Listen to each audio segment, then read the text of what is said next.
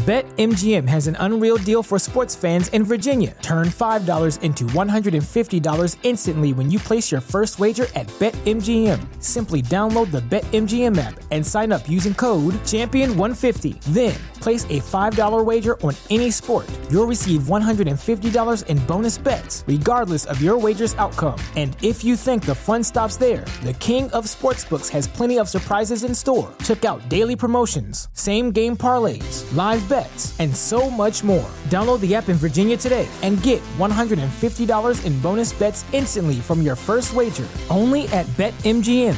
BetMGM and GameSense remind you to play responsibly. See BetMGM.com for terms. 21 plus only. Virginia only. New customer offer. Subject to eligibility requirements. Rewards are non-withdrawable bonus bets that expire in 7 days. Please gamble responsibly. Gambling problem? Call 1-800-GAMBLER. Promotional offer not available in Washington, D.C. Welcome to Royal Rebounds TV with Calvin and Barry. Just two crazy fans of the Sacramento Kings and they sharing their opinion. So be sure that you subscribe. It's for the fans, by the fans. Whether you chilling on the couch or wilding in the stand. For laid back conversations about the Kings, subscribe here. Staying down until we come up thinking this gonna be our year. We're here drinking beer, talking about the Kings. Be sure you subscribe so you can hear that bell ring. Yeah.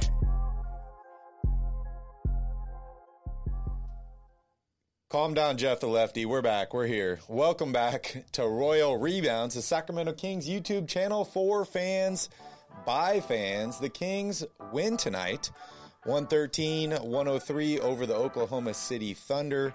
We see Tyrese Halliburton set a new career high in assists. Another good game for Mo Harkless. Fox, Bagley, and Davis all sit again. We'll talk about De'Aaron Fox. We'll talk about Marvin Bagley. Sean Cunningham will be coming on the show next week. And we're going to talk about a couple other things as well, but we'll be right back with your Kings Nightcap.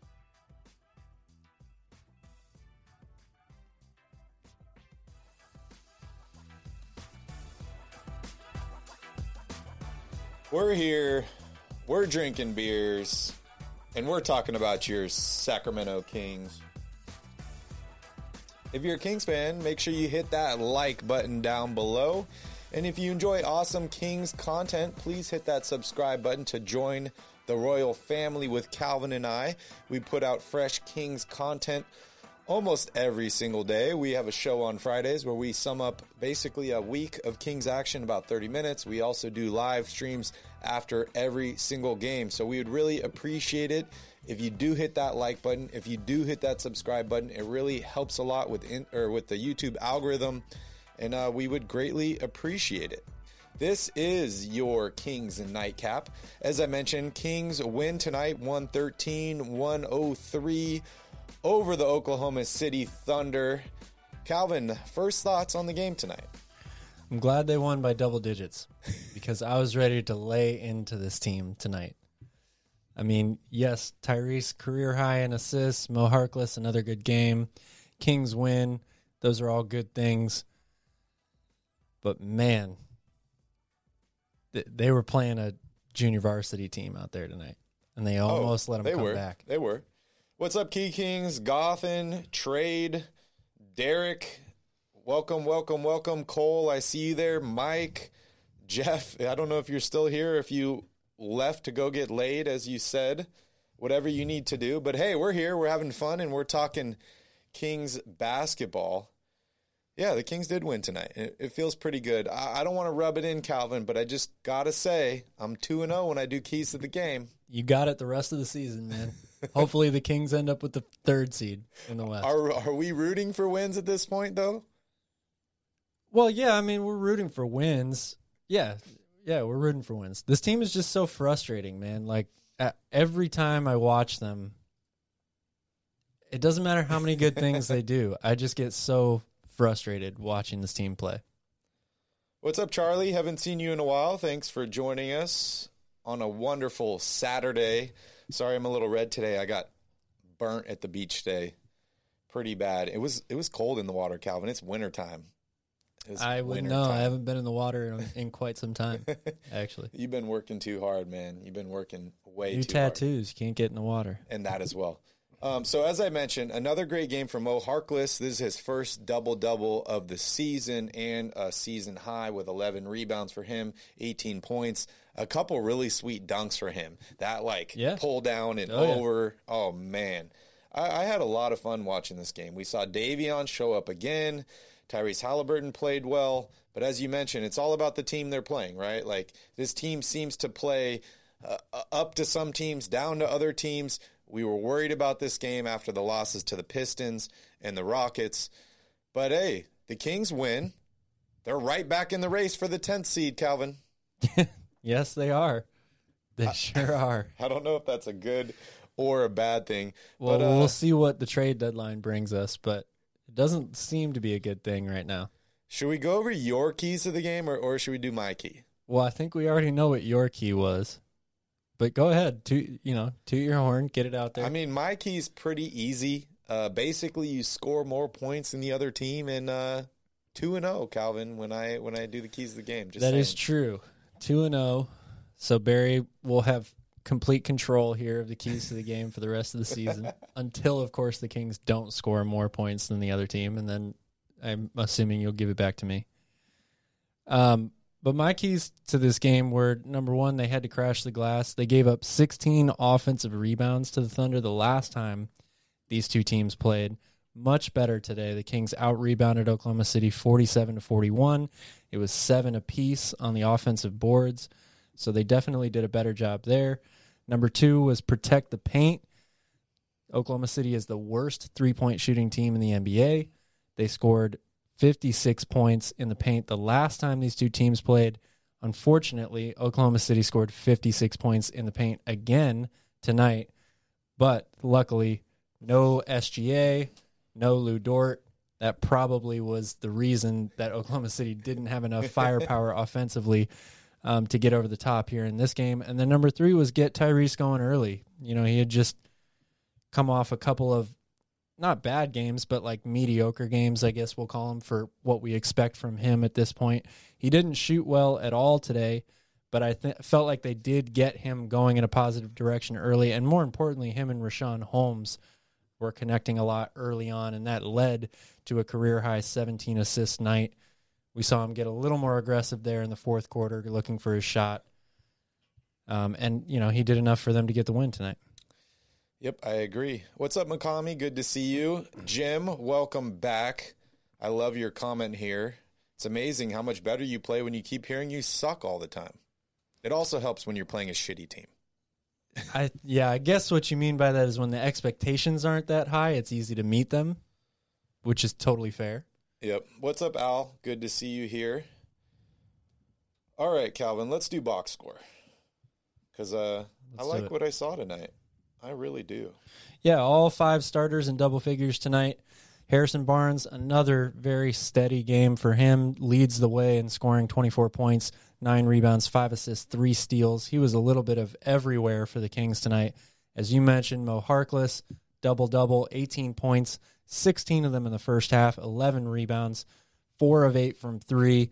This is the Mo Harkless that the Kings have been needing all season long. Better late than never. I guess. Davion Mitchell, another pretty solid game, 17 points, 7 of 15 from the floor. And then Tyrese Halliburton, 13 points, 17 assists, 6 rebounds. He did turn it over 4 times, but a 17-4 assist-to-turnover ratio is still pretty damn good. 5 of 13 from the field. And the bench, they played 4 guys off the bench, 9 total tonight. Nobody really had a huge game, but they all were pretty steady. Damian Jones with 7, Buddy Hield and Metu each with 9. And we got to see Alex Len play 8 minutes tonight as well. I was just going to mention that. Funny thing is, you look at the box score here. Alex Len is the only Kings player without a steal tonight. Yeah. That's pretty wild, man. You don't normally see that. I mean, look at 3 steals for HB, a steal for Mo Harkless, a steal for Rashawn, 1 for Davion, 1 for Jones, 1 for Hield, 2 for Halliburton, 3 for Metu. Lots of steals tonight. True. Kings still managed to turn it over more times than the Thunder, though. Kings doing Kangs things. Anybody you want to highlight on the Oklahoma City Thunder? I know you like Josh Giddey a lot. Yeah, Josh Giddey. I mean, honestly, I really wasn't as high on him as a lot of other guys coming out of this draft. You know, he was as advertised when he got drafted or when he first started playing in this league. Very, very good playmaker, really high basketball IQ, scoring and shooting, not quite his forte. However, since SGA and Lou Dort have missed a few games, he's really stepped it up, and I was very surprised to hear during the broadcast tonight, he's won every single Western Conference Rookie of the Month award this season. Wow. Every single one has gone to him. He's played very, very well. But again, this is what I'm talking about here at the top with, yes, this is a win, but how good do you really feel about this win? Yeah. Because this is a Thunder team that is, there aren't many teams worse than the Sacramento Kings, but this is definitely one of them. They're playing without their two best players today, their two best offensive and defensive players. Yep. Josh Giddey has played really, really well this year. I don't want to take anything away from him, but he's not a scorer. They let him go 10 for 19 today, 24 points, 1 of 5 from 3, 18 points for Darius Baisley, 16 for Terrence Mann. I'm not saying that these guys can't do this on any given night, but it's just like there's always the other side with the Kings. It's like, how happy can I really get about this win? I mean, the Rookie of the Month thing or whatever, like, I couldn't think of a better team set up to have a guy win Rookie of the Month, right? Like, it's the youngest team in the NBA. Yeah, nobody's winning Rookie of the Year on Sacramento if they're coming off the bench, you know, any of these other teams. So they are set up perfectly for that. And it's funny that you mentioned they're missing their two best players. I have to say, Calvin, this is probably the first win the Kings have had this season where the other team is missing their best player.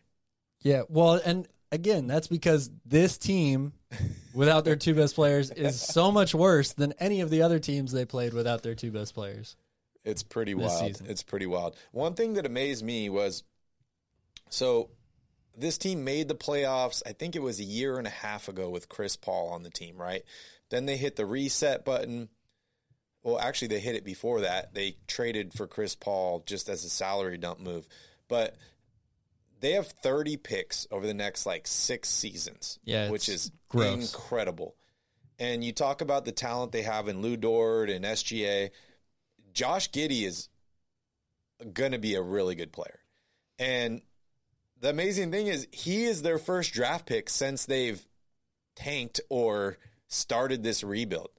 So to have those three guys to build around plus 30 picks over the next 6 or 7 years is going to be pretty interesting to watch. Well, they're in a really good position for one of the bottom dwelling teams of the league. That they have set themselves up. It's what we keep talking about with the Kings. It's like, what's the next move here? Are you trying to get better talent on the roster right now, or are you trying to play the long haul game for the future? And the Kings are right in the middle of that. Oklahoma City is light years ahead of them. But it's just wild to think that during this whole 15 seasons of the Kings missing, this team's got James Harden, Russell Westbrook, Kevin Durant. Again, that's another thing that we've talked about. They made it to the finals, and then they're already in this rebuild process with all this talent, all these assets stacked ahead. The Thunder remind me of the Oakland A's version of basketball, right? It's the money ball, where they have paid guys big contracts, but a lot of guys, they move them before they have to pay that contract, or they move them while they still have that value, and they end up acquiring all these young assets. They've been drafting pretty well, which, the A's do pretty well. And then the guys go on to win championships and succeed in other places. Yeah. And they're, again, in a tough spot. They don't have a ton of money to throw around, which is why they couldn't keep Westbrook, Durant, and Harden together for a long time. But you mentioned it. I mean, it's drafting well and hitting on your draft picks. That's the reason that Oklahoma City is in the position they are today, and the Kings are in the position they are today. Yes, the Kings have done a good job drafting very recently, but they didn't draft Kevin Durant. They didn't draft Russell Westbrook. They didn't draft James Harden, which allowed them to then get people like Paul George and flip all of those guys for the abundance of picks that they have now today. Yep. A small market team, you gotta take advantage of. You have to hit on your draft picks first and foremost. If you're going to be a lottery team every year, you got to hit on your draft picks. And then you have to use those assets in the right way, and you can't let them expire, right? Like everybody got on Oklahoma City, or a lot of people got on Oklahoma City when they traded James Harden and decided to keep Serge Ibaka. Yes, James Harden went on to become one of the greatest or one of the best players in the league. But ultimately, I think that they needed to make that decision at that time. It was not an easy decision to make. Yeah. And you can argue that in the long run, it didn't help them because they eventually deteriorated and are now, the team that we see today. But they also have all these draft picks because like there's a rhyme for every reason, and the Kings just aren't in that position yet. They could trade for anybody in the entire league if they really wanted to. Yeah, they have all the assets. Maybe not Giannis, but if Giannis said, I want to go to Oklahoma City, they could make it happen. They could literally get anybody. Want to give a shout out to Tanvir. Thank you, buddy, for joining us. Hopefully you will catch us next week, 8th and 9th. We will be at both Minnesota Timberwolves games. I also want to give another shout out to our guy, Fred. Fred went to the game tonight. He wore his Royal Rebounds hat. Thank you, Fred. I hope you enjoy that cap. Thank you, Fred. And shout out to Tanvir, by the way, in the chat. Yeah. I also want to remind you all, if you enjoy awesome content like this, if you want to support the channel, if you want to support the Kings and creators that love the Kings, make sure you visit royalrebounds.com. It's right below here. And you can check out our shop. We got shirts, we got hoodies, we got hats. We got a lot of fun stuff. So make sure you guys check that out. Looks like Jeff the Lefty is still here. You didn't leave to go get laid? He likes what Barnes brings. A lot of jokes that we could make right now, but I'm going to save them, Jeff. We'll save them till we're here in person. Have you downloaded the Golden One Center app yet? I have not. Have you? I have it, but I haven't entered in any of these giveaways. Apparently there's like this new thing where there's all these accomplishments you have to do, and one of them is attend a game. And apparently they gave the code tonight. It is Barnes, Barnes, all capitals. If you put it in the Golden One app, and you do that, that will mark off an accomplishment of going to a game, I guess. Even if you don't go to the game? That's what they were saying online. So I don't know. Check it out. Oh, man. Khan. I'm going to call you Khan because, sorry, I don't know how to pronounce your first name, but I'll give you a shout out. Shout out Andre Nicotina. Khan. Goffin. Oh, man. Good to see you, man. Good to see you. Oh, Jeff, you're awesome. All right. I also wanted to give a shout out to my guy, Mark Jones. That's right. He's back. Who? Mark Jones. Yes. He had some awesome lines tonight. He really did. He said, so this one's for Tyrese. When Tyrese had 14 assists, passes, set a new career high, he said, dropping dimes like a bank teller. That's a good line, man. I like that. And then a second line, after Tyrese has this smooth layup, it's got to be jelly because jam don't shake like that. He goes to that one a lot now. Yeah, I like it. It's good. I like it. It's good, but he uses it all the time. We still got to do the Kings bingo. I showed you the bingo sheets, but we got to do like a Kings bingo during one of these games and see if we can check it all off. Maybe you have to like take a shot each one. Or, I don't know. Shot of beer. I don't know. But I think the one question that everyone really wants to know, Calvin, is who is your king of the night? Man, that's tough.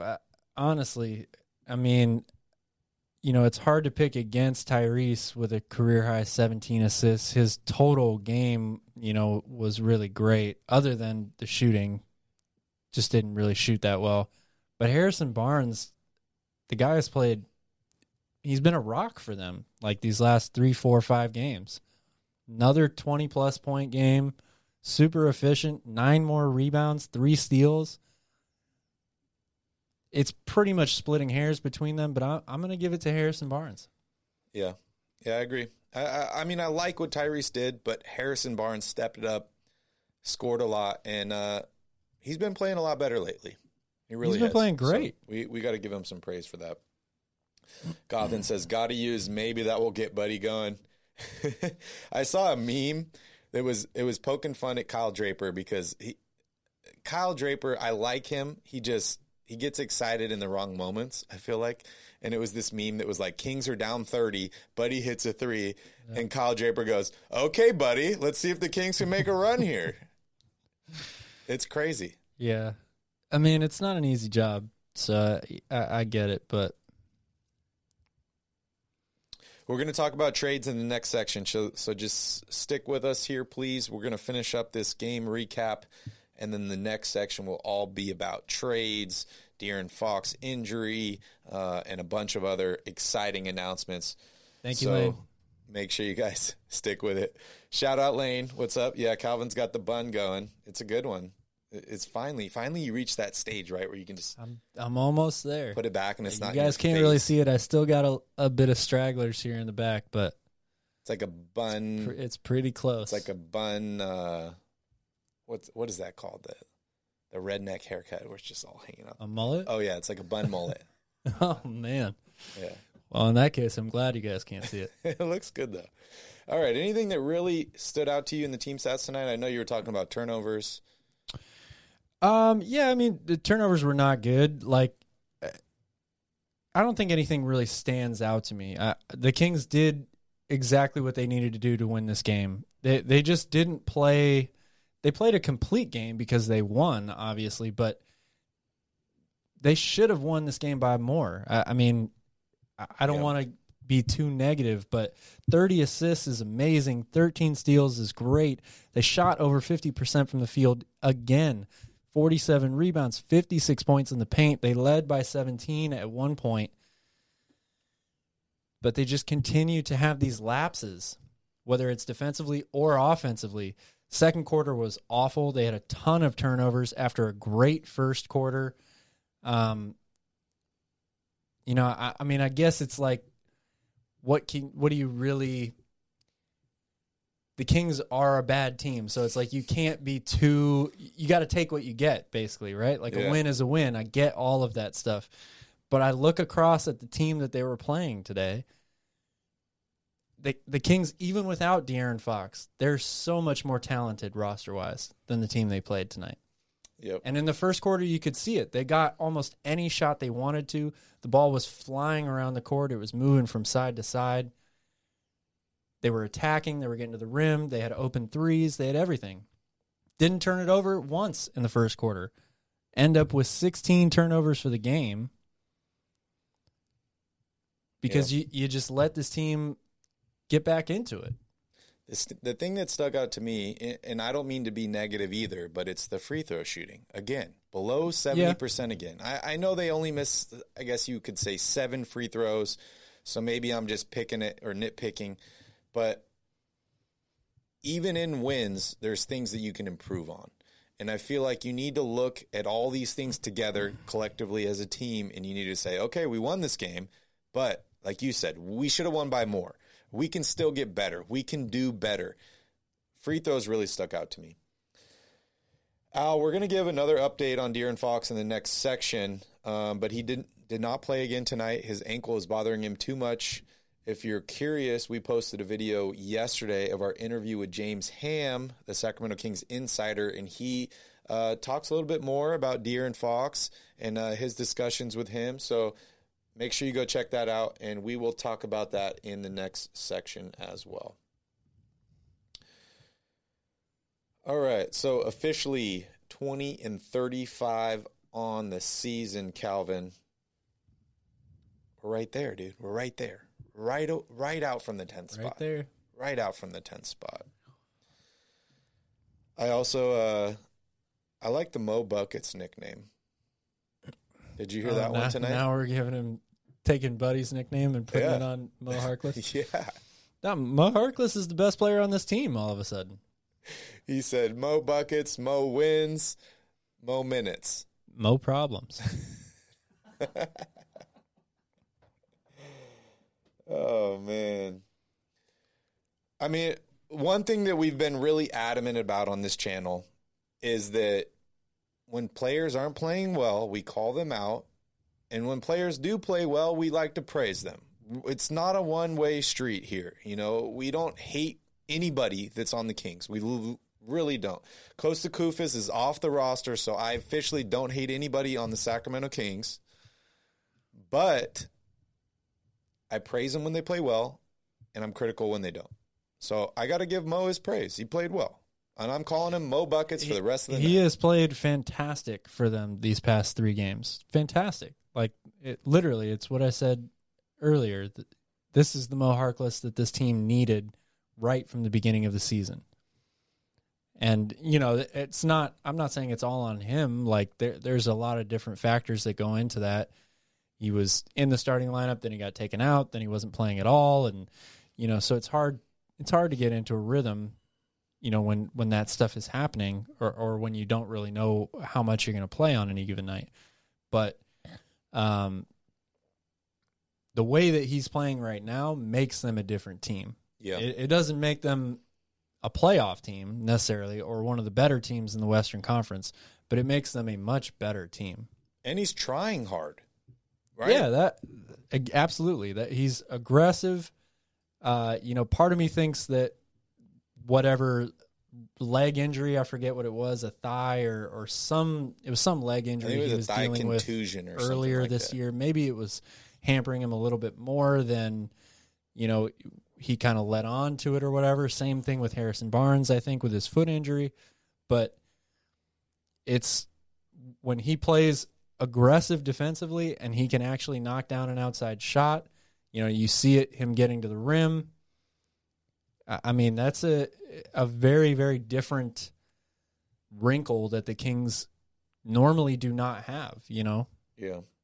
What's up, Patrick? What's up, Steven? You guys still want the Kings to make the 10th seed? I'm interested to hear why. I mean, I'm not rooting for them to lose games. It's just interesting to hear how adamant you are about just got to make that spot, make the play-in, because just because you get there doesn't mean you make the playoffs, right? And that's everybody's goal, has been making the playoffs.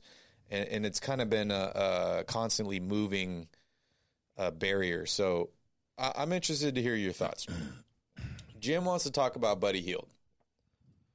Another awesome game for Buddy Hield tonight, Calvin. 9 points, 3 of 6. He was 2 for 2 at halftime.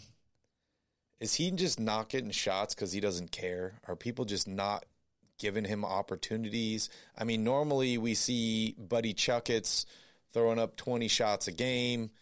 It seems like he's just kind of been taken out of the offense recently, and I don't know if that's something that he's doing or if it's game plan or if it's players, but I want to hear your thoughts on Buddy Hield. Well, 20 minutes tonight. I think he's still getting touches. He's not maybe getting as consistent of minutes played as we would, you know, normally expect from him, whether it was in previous years as a starter or even earlier this year when coming off the bench.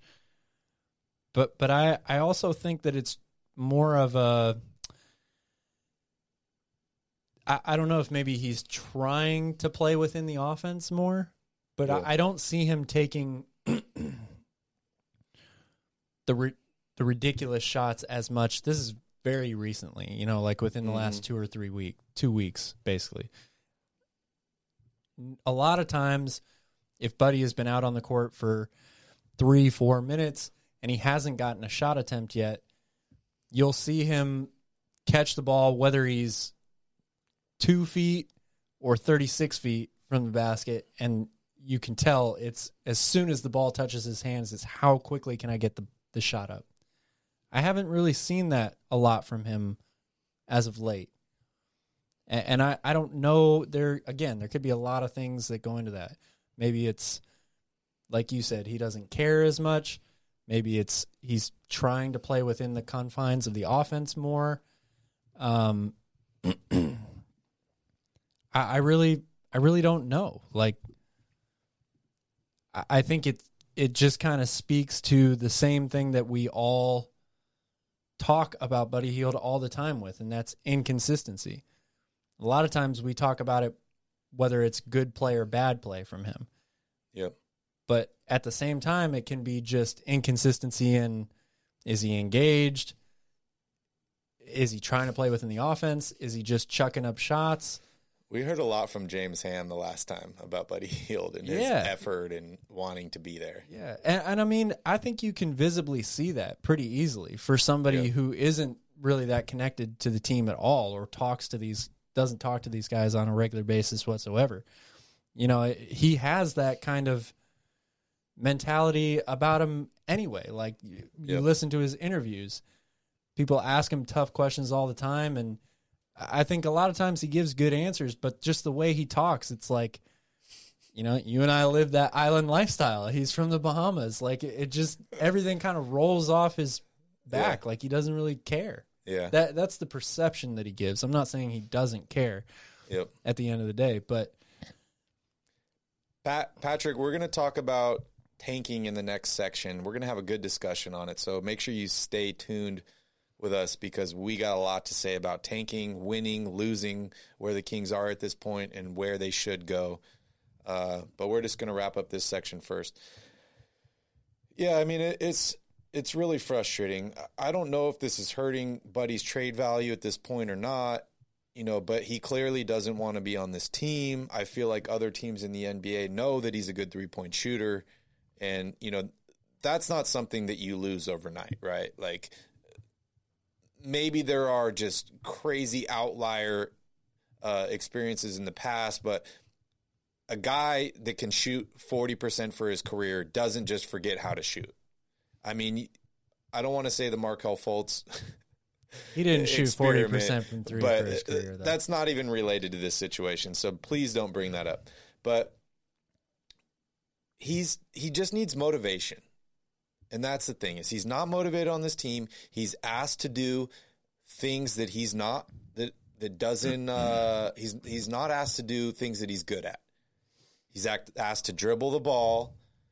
He's asked to, you know, create for other guys, and that's just not what he does. That's why he ends up. I'm not so sure he's turning being the ball asked over to do that much on this team, though. I mean, who do they have to handle the ball off the bench at this point? He's well, right now, yes, but he's been doing that well before Davion got into the starting lineup. Yeah, well before. That's true. Maybe he just wants to do more. What did James say? There are certain players that just think they're better than they are. Well, I don't want to criticize James Ham, but every professional basketball player should think that they are better than they are. That's what it takes to be a professional player. You have to think that you're really good in order to get to that spot. Now, yeah, you get to that spot and you realize, you know, if you're not a star right away, you realize, oh shit, maybe I'm not as good as I thought I was, or this is harder than college was. But that's part of the mentality of being an athlete. Yeah. Is I'm really good.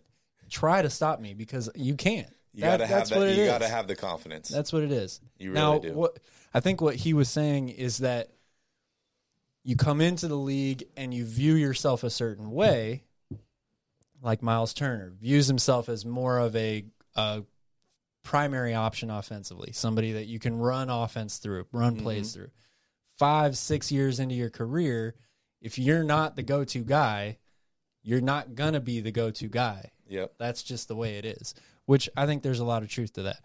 But the mentality of thinking that you are the shit, that should never go away for any player.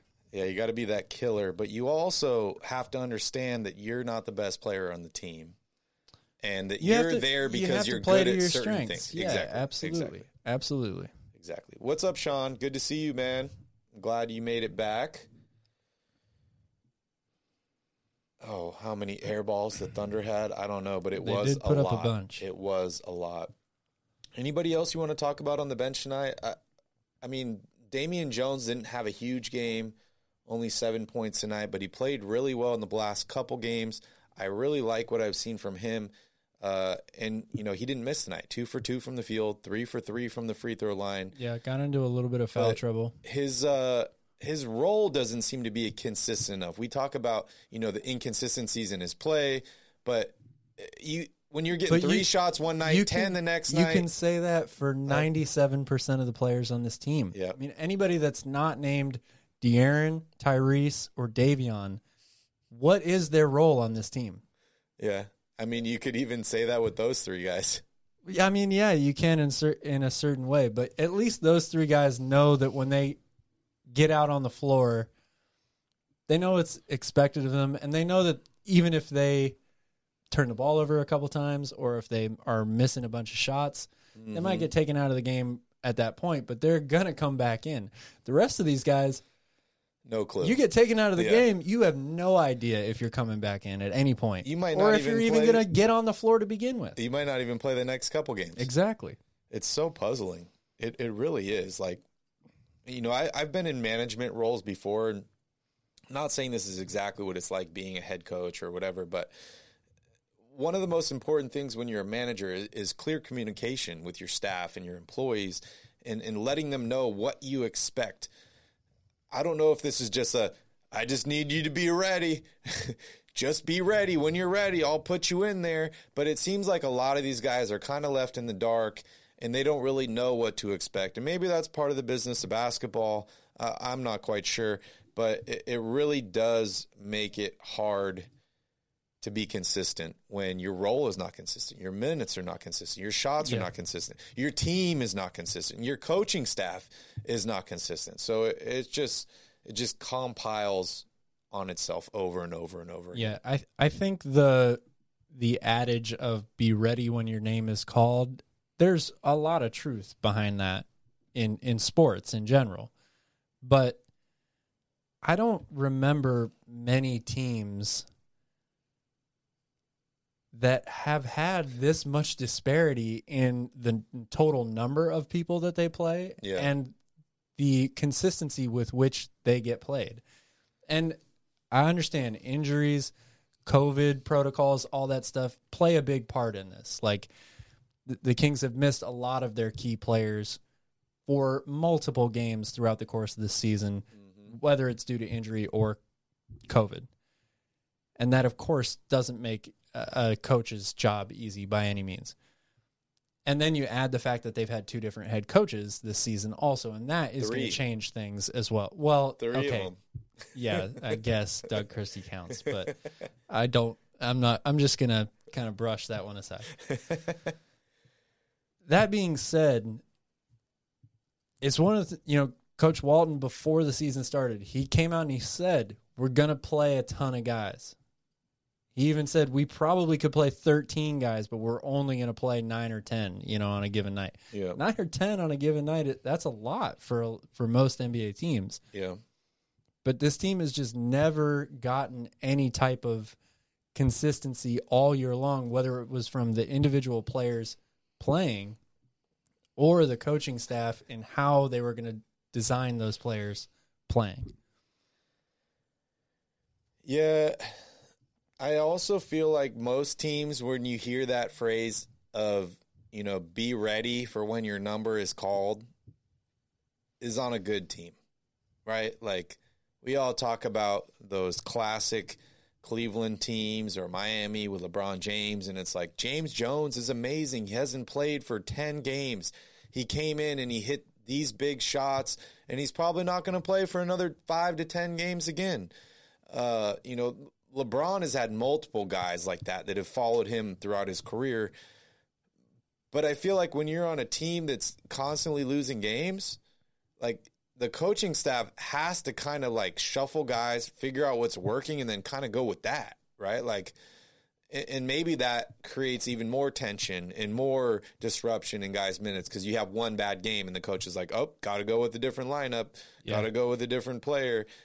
So it's kind of a two-way street, right? Like having trust in your players that they're following the system. It's like poker, right? Like maybe I didn't win this hand or this game, but I made the right move. So I need to keep doing that. Like I love what I saw from you tonight, Damian Jones. And I'm going to put you in tomorrow as well, depending on, what the matchups are. But it doesn't matter that you missed 3 or 5 shots tonight. All the shots you took were good shots. I love your positioning, stuff like that. I'm going to continue to play you. But it doesn't seem like any of that is happening. No, it doesn't. And not all teams are built the way that the Kings are built. They basically have a ton of players at point guard, a ton of players at center, and then a mixture of everybody in between. So that adds to the fact of you're like, as a coach, you're always wondering, who do I play at point guard tonight? Who do I play at center tonight? I mean, you're not always wondering who do I play at point guard when you have the point guards that they have. You just stagger their minutes. But center particularly has been a huge question mark for them all year long. Part of that is because Richaun Holmes has been hurt. He's missed a bunch of games. He hasn't really regained the form that we saw from him last year. And then behind him, it's just a complete guess. It's like, well, we're playing a team that's got a lot of big guys tonight. So, Alex, you're going to play a bunch. Tristan, we brought you here for your energy, your effort, your veteran leadership, your hustle. We're going to play you tonight because the team looks like they're not, moving quickly or first to the loose ball or whatever. But now we haven't seen him in however long it is. Yeah. Then Damian Jones emerges. And you're like, should he play more? In fantasy football, right? Like, this year I had so many good wide receivers. It's like, who do I play every week? I got A.J. Brown. I got Cooper Kupp. I got Odell Beckham. I got Ty Hilton. I got a bunch of these guys, and I don't know who I'm going to start because I only have this many positions, and I like everybody. Yeah. Well, imagine if you were playing in reality and you had all of those guys sitting on your bench. And they're all yelling at me if they don't get time. At you. Yeah. It's not an easy job. No, it's not easy at all. We all sit up here and we talk about, you got to do this, you got to do that. This person's got to do this. They got to play better. It's much harder than, we make it sound. And I don't want you guys to think that we don't appreciate everything that everybody does. And they are working a very difficult job. So we understand that too. All right, Calvin, anybody else you want to talk about here? Anyone you want to highlight, maybe on the bench or anybody else before we move on? How about Richaun Holmes? Richaun played better tonight, but it was a good matchup for him. Yep. Oklahoma City does not have a ton of real inside threats. They're pretty they're not a big team. The guys that they do play are, he definitely had a size advantage, a weight advantage inside. Mm-hmm. You saw that when they posted him up a bunch of times. He definitely took advantage of Tyrese getting to the basket, getting some easy lobs. So hopefully he can get some confidence going and build off of this game. Yeah, I've heard that there's a lot of teams in the NBA interested in Richaun Holmes. I think number one on the list would be the Charlotte Hornets. But if the Kings do decide to move a guy like Richaun, there is a lot of suitors that are willing to take him on and potentially give up a first-round pick and possibly a young player as well. I enjoy having Richaun on this team. I do root for him. He has been through a crazy tough stretch of games. But, he loves Sacramento. His family loves Sacramento. He re-signed with us. We took a chance on him. He's played really well. I love the contract that he's under. I really hope he doesn't, move on to another team. But I am happy to see him getting back in a rhythm. 25 minutes tonight, 6 of 7 from the field, 6 rebounds, 14 points. I want to see him play much better than this, but it's a step in the right direction. Yeah, definitely. Were you surprised to see Alex Len tonight? Yeah, I was surprised just because we haven't seen him in forever. And again, we're not playing a necessarily big team here. So, but Richaun Holmes and Damian Jones both get fouls early. You got to go to somebody else after that. So, yep. All right, Cal, I think I'm ready to move on. I think people are ready to talk about trades. They want to hear about what's going on with De'Aaron Fox, Marvin Bagley. We're going to talk about tanking. And we also have another special announcement for you guys. Ready to move on? Let's do it. All right, guys. We're going to take another quick break here. And when we come back, we're going to dive deeper into your Sacramento Kings with Around the Crown.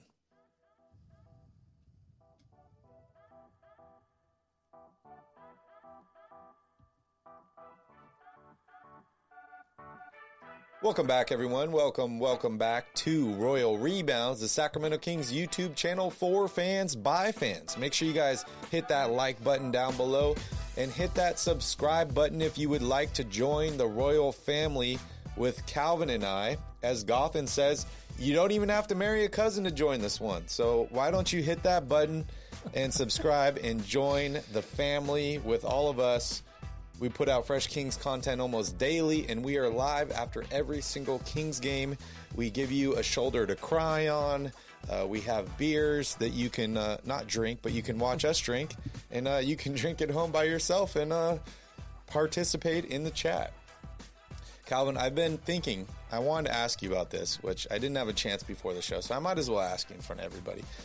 I'm thinking we need to do a new section where we highlight a fan of the week. Maybe we talk about, people that have been very active in the chat or comments or Instagram, one of these things.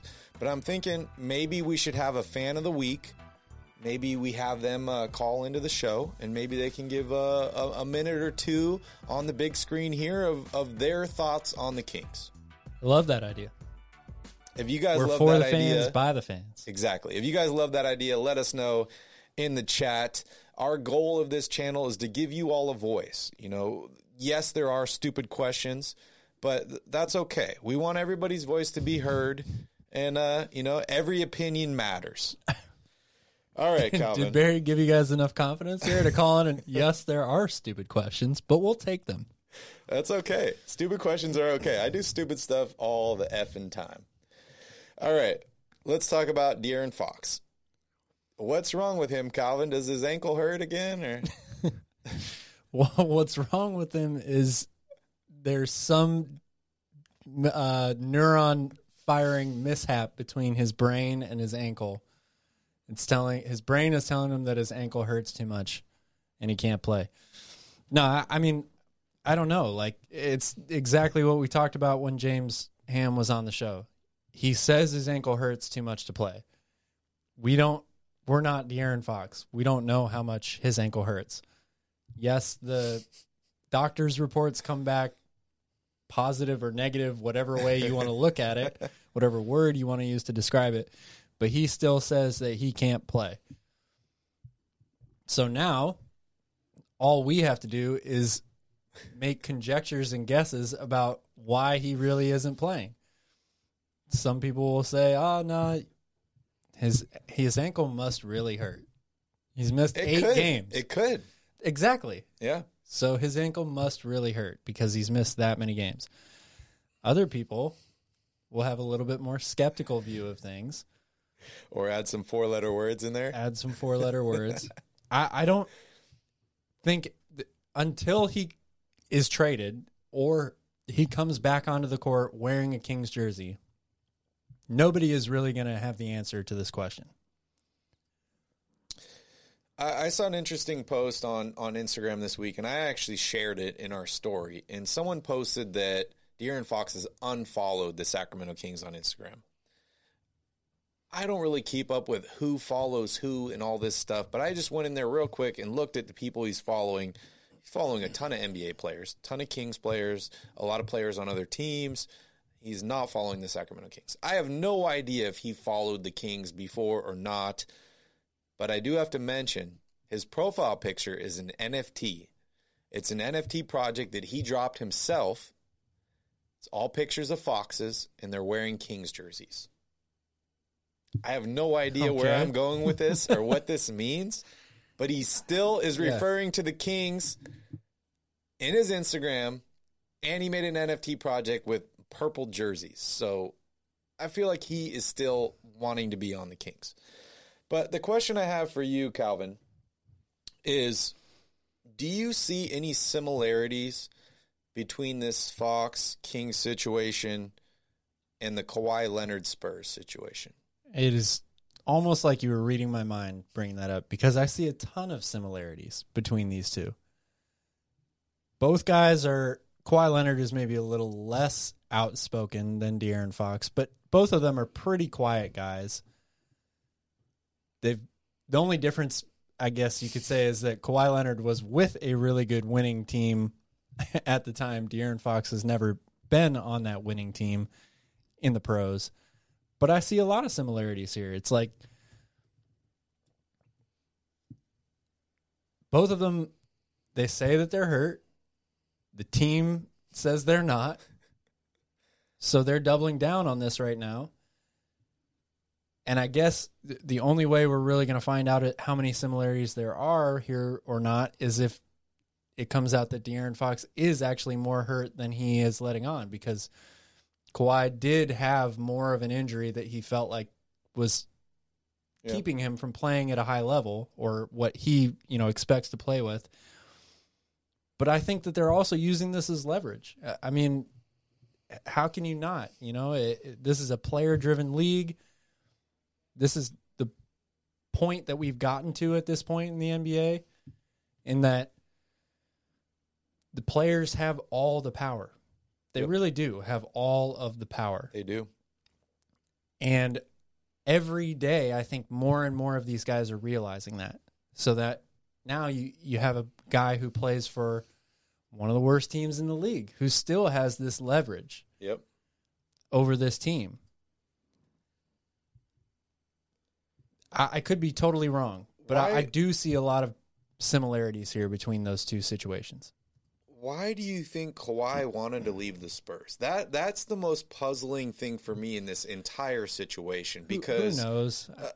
He seemed like it was like a match made in heaven, right? Like they traded, I think, George Hill, right, to the Pacers for Kawhi Leonard, or for the draft pick for Kawhi Leonard. He's got 3 Hall of Famers around him. They set him up perfectly. He wins Finals MVP. He turns into this amazing player. He's really quiet. We don't hear anything from him. Yeah. He's got the best coach in the NBA in Greg Popovich. Maybe he saw the writing on the wall of, like, Timmy's retiring, Tony's gone, Ginobili's gone. But it seemed like a perfect transition into this new superstar. This is my team now. I already did win the finals. I already was a MVP or finals MVP. But then all of a sudden it just took like a weird turn, right? And I don't trust the medical staff. They say that nothing's wrong with me. I know there's something wrong with me. I'm going to go see another opinion. Yeah. And then he just stopped communicating with the team, right? And they end up trading him to Toronto. I see so many similarities between this and the De'Aaron Fox situation that it actually scares me. However, on a positive note, De'Aaron Fox is still sitting courtside at the games. He did an interview with James and Sean last week, talked about his ankle, straight up told him, oh yeah, it's not, the team said nothing's wrong. It's just a pain issue, and I can't handle the pain. Yeah. They talked about how he's been, in the past, a very fast healer, right? Like he came back from injuries way faster than he was supposed to. I don't know if that's his body heals fast, or maybe he just had the motivation. It's like, I can't wait to get back on the court. I need to get there. And maybe the situation is different. Probably a little bit of both. Year. I mean, when you're young, he's still young, but we're talking about 2 years ago. So he was, 22, 21 at that point? Yeah. Con wants to know, what's more realistic, Randall, Sabonis, or Turner to the Kings? Unfortunately, I'm starting to lean towards none of them. Yeah. You hear so many rumors about the Kings are targeting this guy, or they're in on Ben Simmons, they're in on Sabonis, they're in on Miles Turner, they're in on Julius Randle, they're in on Brandon Ingram, all this stuff. Mm-hmm. But then at the same time, you also hear reports of the Kings are out on Ben Simmons, the Kings are out on Sabonis. They're out. They're in. Kings are out on Julius Randle. Yeah. So I really don't know what to believe at this point anymore. It's like musical chairs right now.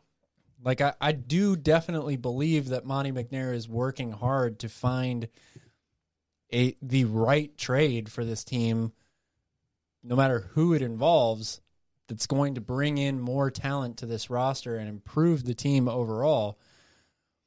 But I think there's two sides to every story. The Kings are playing horribly right now. De'Aaron Fox is sitting because he says he has a sore ankle. So if he's your prized trade piece that you feel like you could get, I'm not saying that trading De'Aaron Fox is the answer, but he's the most valuable. He's definitely the most valuable player on this team. A 100%. Lot of people would say Tyrese Halliburton has a lot of value as well, and that's true. He does. But if you're going to make a trade right now that's going to yield you the most in return, it absolutely involves De'Aaron Fox. Absolutely. So it's just so hard to tell. Like, you have no idea what these GMs are saying to each other back and forth. And unfortunately for Monty McNair, who has a really tough job right now, the Kings are not helping him. They're just not. They're not playing well at all. Their best player is sitting. Their number one trade piece that they want to move in Buddy Hield is a mess. Marvin Bagley, their second most wanting to move trade piece, is also hurt and sitting. So it's like you're trying to, It's a movie. We're watching a movie right now. He's got his hands tied behind his back, and he's still trying to make deals right now. It's just a really unfortunate situation because we've talked about it so much. The Kings need to make a major move or a risk type move, a splash type move. Well, they got to choose a lane first, but yes.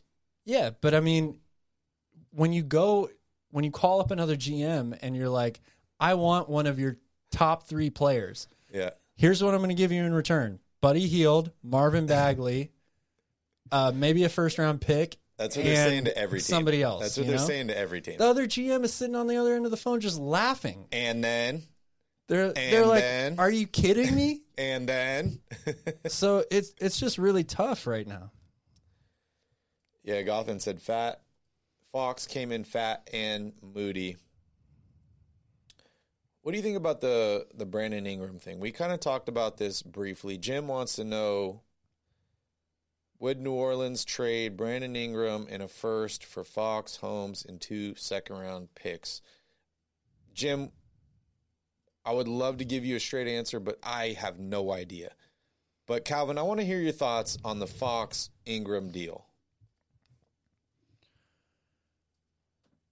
I think it's something that's definitely worth considering. And the reason for that is it's because the shot clock's about to expire on the trade deadline. And the Kings need to get more talent. That's their number one goal right now. They're both fringe all-stars. Yeah. I mean, there's a lot worse. Do I like Brandon Ingram? Yes, I like Brandon Ingram a lot.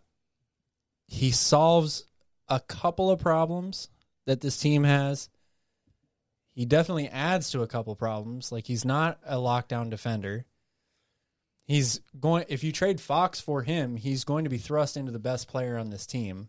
Like, we talk about an alpha male, a leader, all that stuff.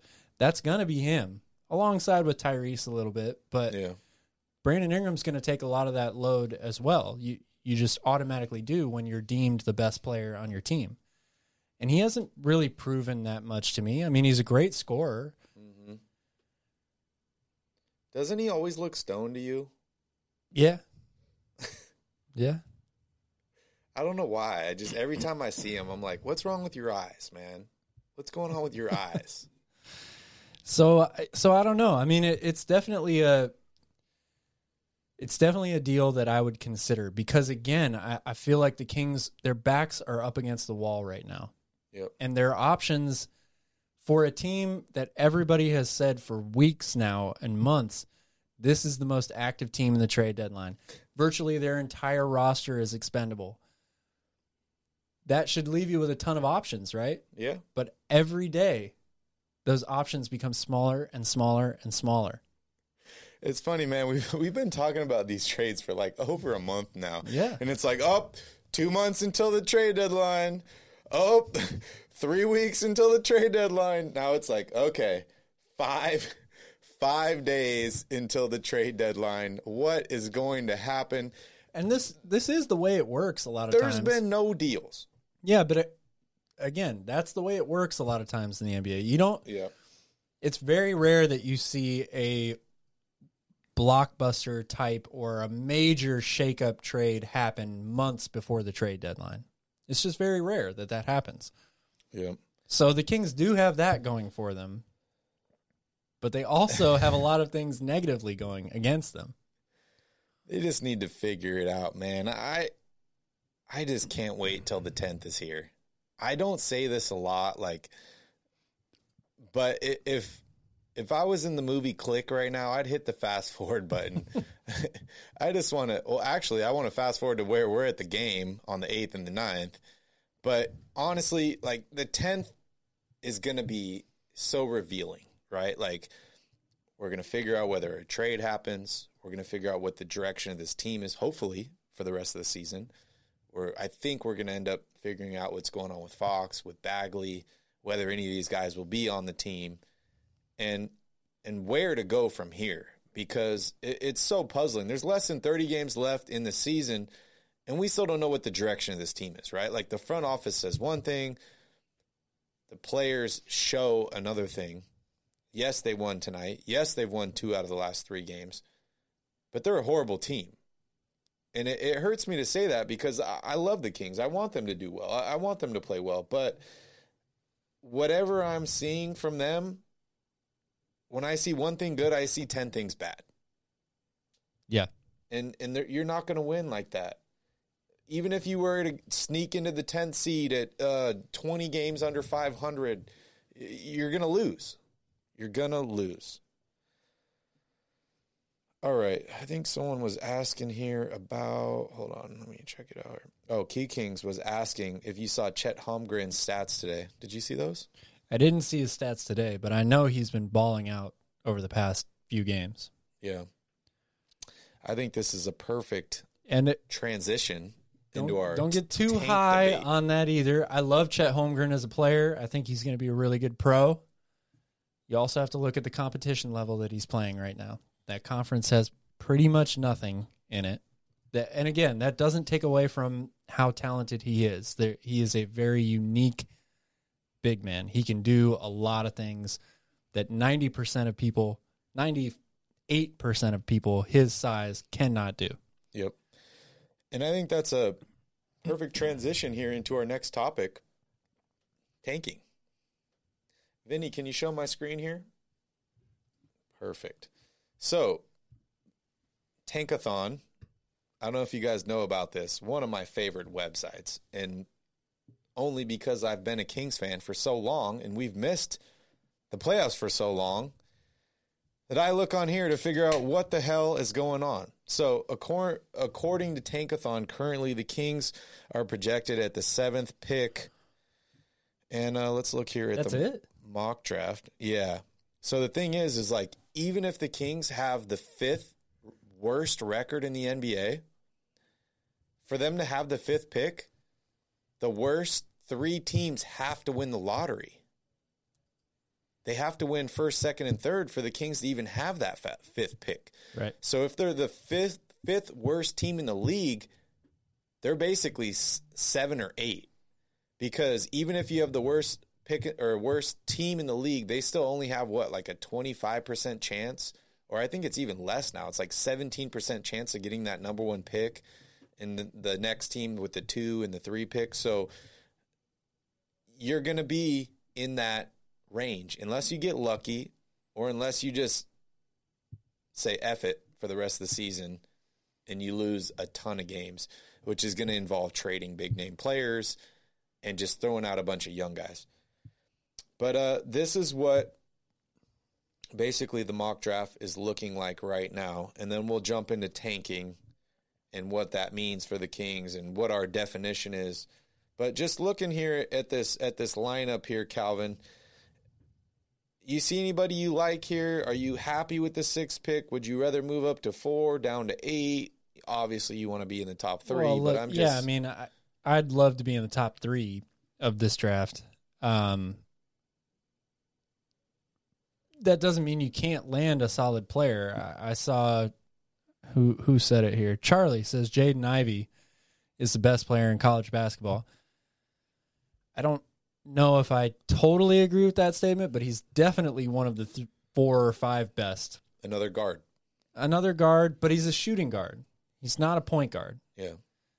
That's somebody that you can pair alongside whoever it's going to be. Fox and he's Halliburton a and very, Mitchell. very good defender. Very, very good What if defender. you have Fox, Halliburton, Mitchell?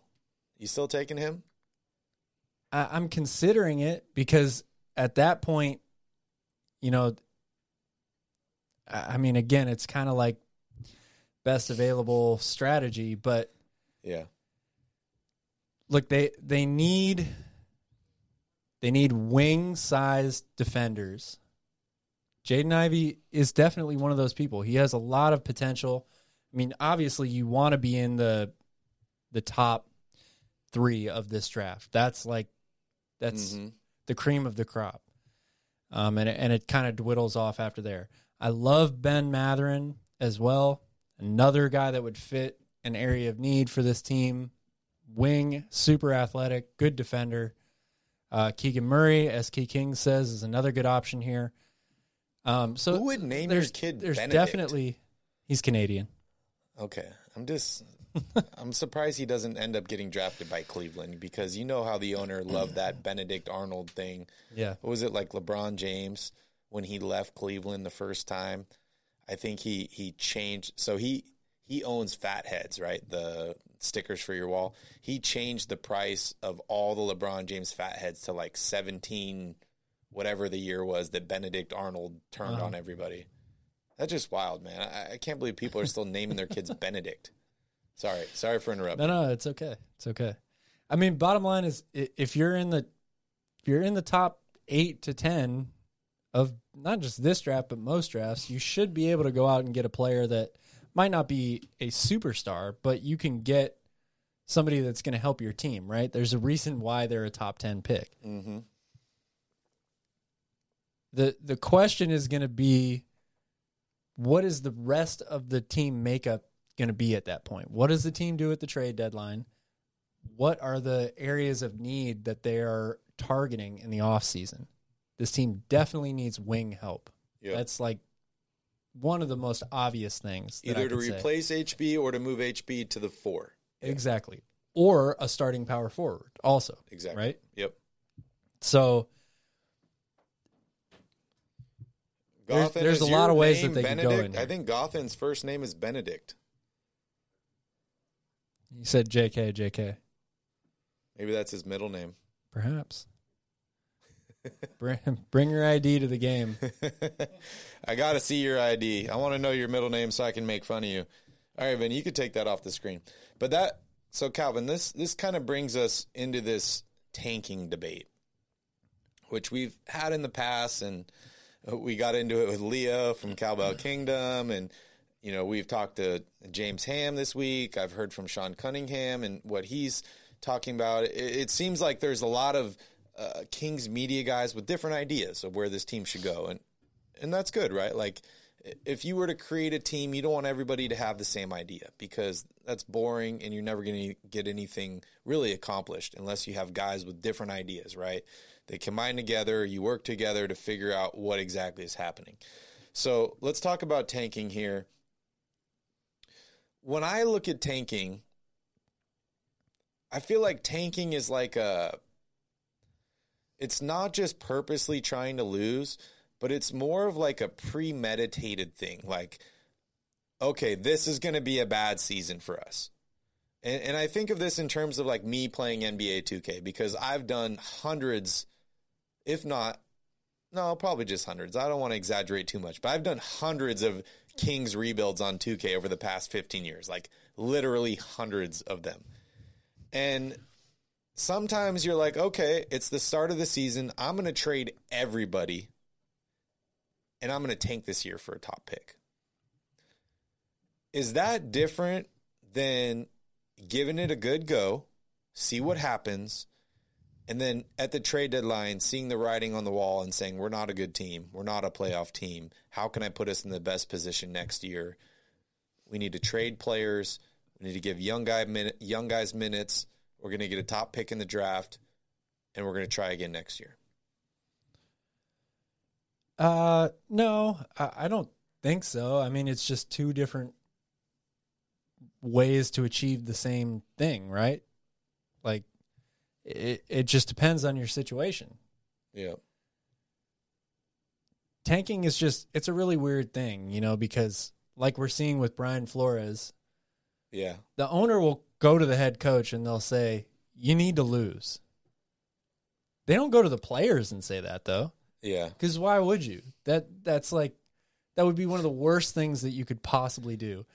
Okay, guys, team meeting. Bring it in. Bring it in. Yeah. I know you guys are really prideful. De'Aaron, you're trying to make an all-star team this year. You probably have a salary incentive that's if you make the all-star team. But I need you to lose We games. got 15 years of playoff drought behind us here. Next closest team behind us has only been 5 years. We're going to take it one more year, though. We're just going to lose. You don't do that because you can't tell players that you are trying to lose games. That being said, it's just I am not advocating for tanking. I'm not advocating for losing, even though it might be the best thing for the Kings to do at this point. I just don't think if you have a group of players, a group of young players that the Kings say they want to build around, like Fox, Halliburton, Mitchell, Holmes, whoever else you want to throw in there, it would be so disadvantageous for you to have that plastered on the walls of your locker room and everything. You just wouldn't go in and tell players that. Do you think the Thunder are telling their players that? No, there's no way for me to really know, but I don't think that any organization, players are, everybody's a person, right? Like you're intuitive. You can tell when things are a little off or whatever.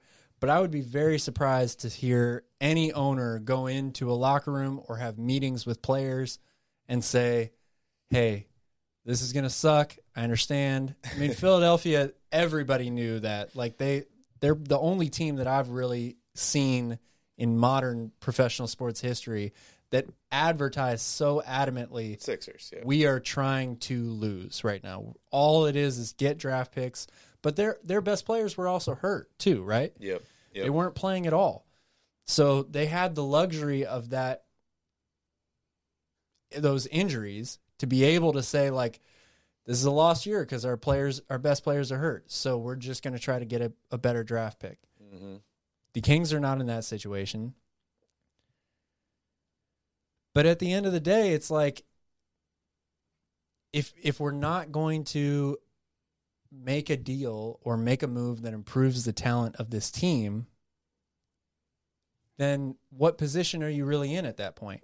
Again, I'm not saying go out and try to lose games, but you're obviously not a playoff team at that point.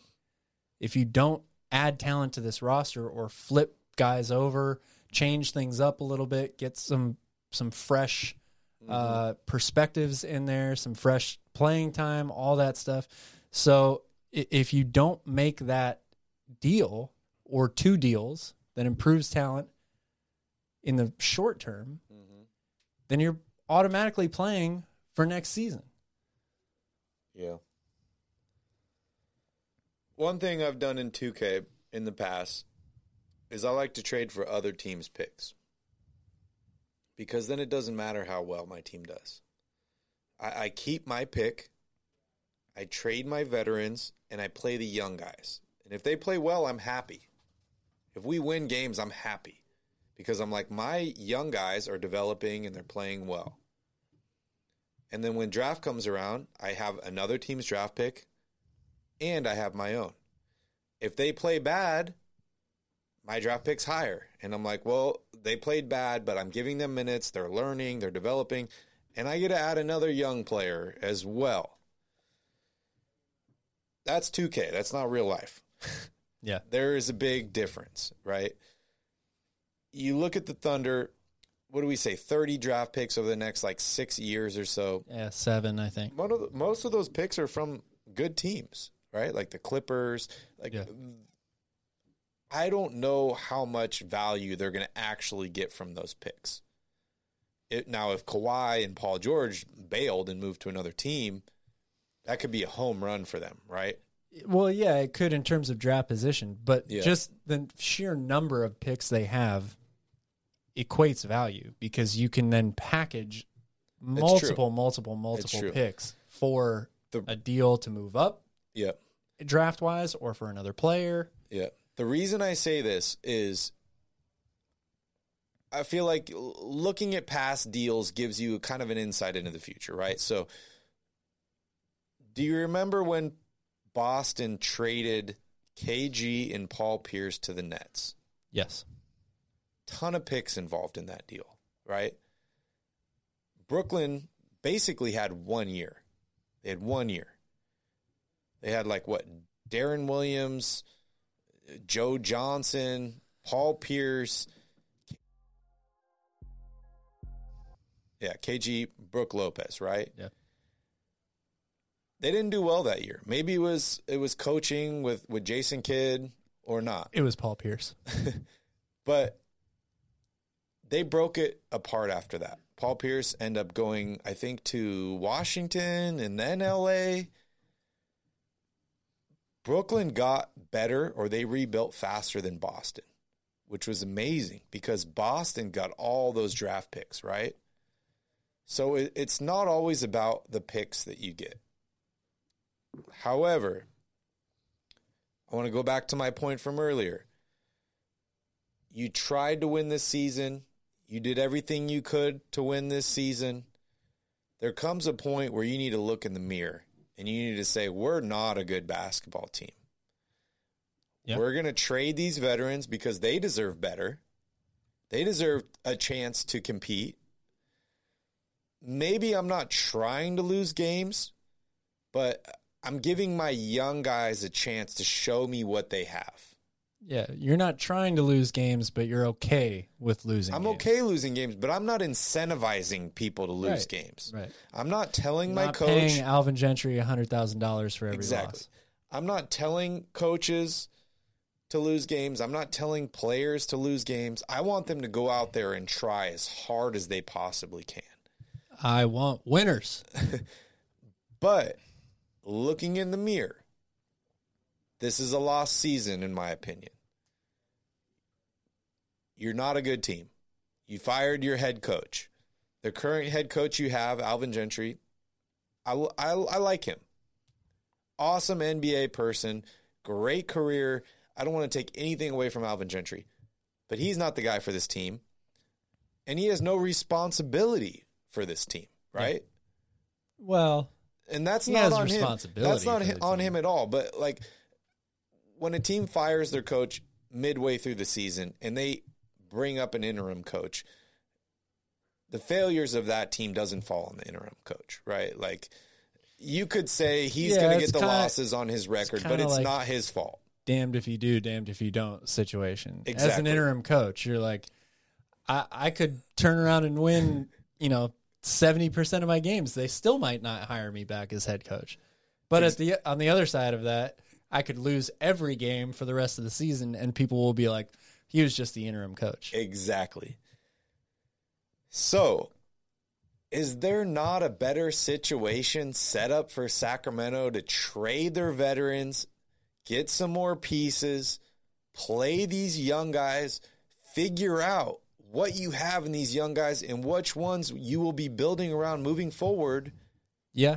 And capitalizing on your draft pick. Yeah, no, I totally agree with you. It's the one thing that really confuses me a lot about this team. I don't know why we're not seeing more of people like Keita, even Lewis King, who personally I'm not really that big of a fan of. Yeah, he's a volume shooter.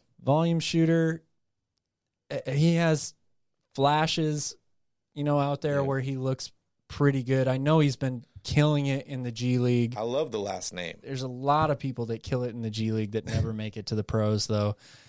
I don't know. He just doesn't really. He seems to me like a poor man's Mo Harkless, honestly.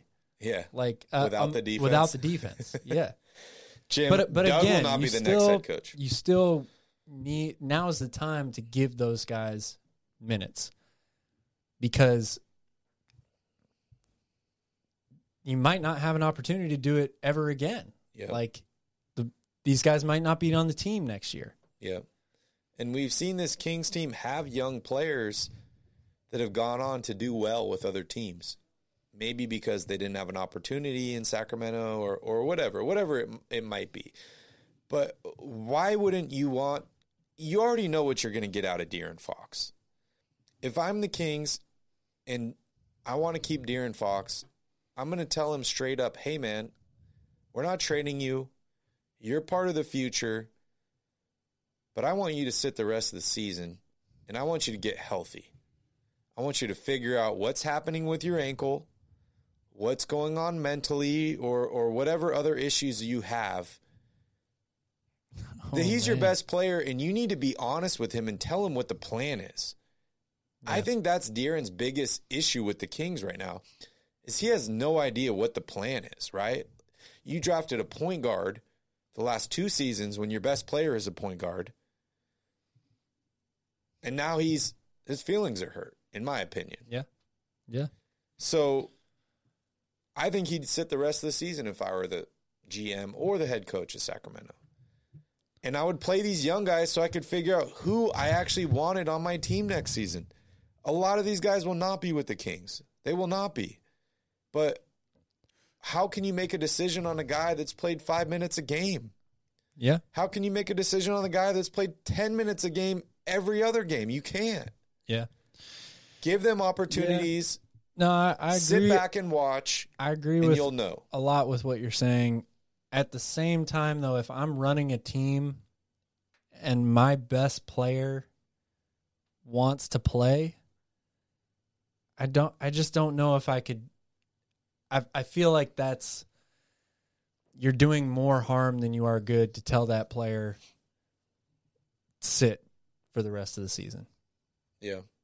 We're going to give these other guys a chance. We want to see if some of them we're going to keep for next season. Like, you can do that. You can evaluate and do that without having to sit your best player. I just think that he's sitting himself. Exactly. He's sitting himself, which is another situation. But I would never go to my best player as a GM and say, you need to sit. Yeah. If he wants to play, then he plays. Like, I feel like you're setting yourself up for more problems that way. Yeah. I agree with you. It's got to be a mutual decision. Yeah. I think you got to be open with him, but I also wouldn't be throwing him under the bus right now and like he's cleared by the medical staff. It's up to him at this point. Yeah, well, and that's the thing is like everybody will say, well, what if, the season's already lost? What if he gets hurt? Blah, blah, blah. An injury can happen at any time. Like if you're really the best player for your franchise, it's almost always better for you to play. No matter how bad the team is, it's better for that individual player. Sure, they don't like losing, all of that stuff. But if you go to them and you say, you know what, we're just going to shut you down. This season's over. You've already gone through 4 years where you lost a shit ton. Yep. It just doesn't sound good. Only if that player is adamant about, I need to be out there helping my team. Like, which, again, if you're the best player, that should be your mentality. Yep. Now, when you go to the team and you say, I can't play because my ankle hurts too much, and it maybe it does hurt, but it's really not hurting you that badly, or you can play, that's a different story. I think that the Kings front office, if that is the case, they let this situation get to the point where it is right now. If I'm the GM of any basketball team, my best player is going to be my best friend. And I'm going to be right there, and I'm going to be protecting him. I'm not going to put it on him. I'm not going to say, oh, King's medical staff says you're cleared. It's really up to whether you can play and whether you can handle the pain at this point. I'm going to say, no, De'Aaron Fox is injured. I'm going to put him on the injury report. I'm going to be on the phone with him every day. How are you feeling? How's the ankle? I'm going to update you. Fox is injured. I'm going to take all that blame for him. I'm not going to put that on him. Mm-hmm. I'm going to say De'Aaron Fox can't play. He's injured right now. Yeah. Yeah. That's the relationship you need to save if he is going to be your franchise player. It really is. Yeah. But I get what you're saying. I'm not going to tell him to sit. It's going to be a conversation. Sure. It's going to say, hey, we both want the same thing. Yeah. We want this to be a good team. We want to go to the playoffs. Let's look in the mirror right now. This is where we're at. You're not feeling good. We have all these young guys. Tell me who you like. Tell me who you want to play with. Yeah. Let me evaluate these guys, and then in the offseason, we'll revisit this. Right. I think we're both saying the same things. It's just it's just two different situations. It's one if your team is really bad and one if your team is competitive. You know, it's like you always have to be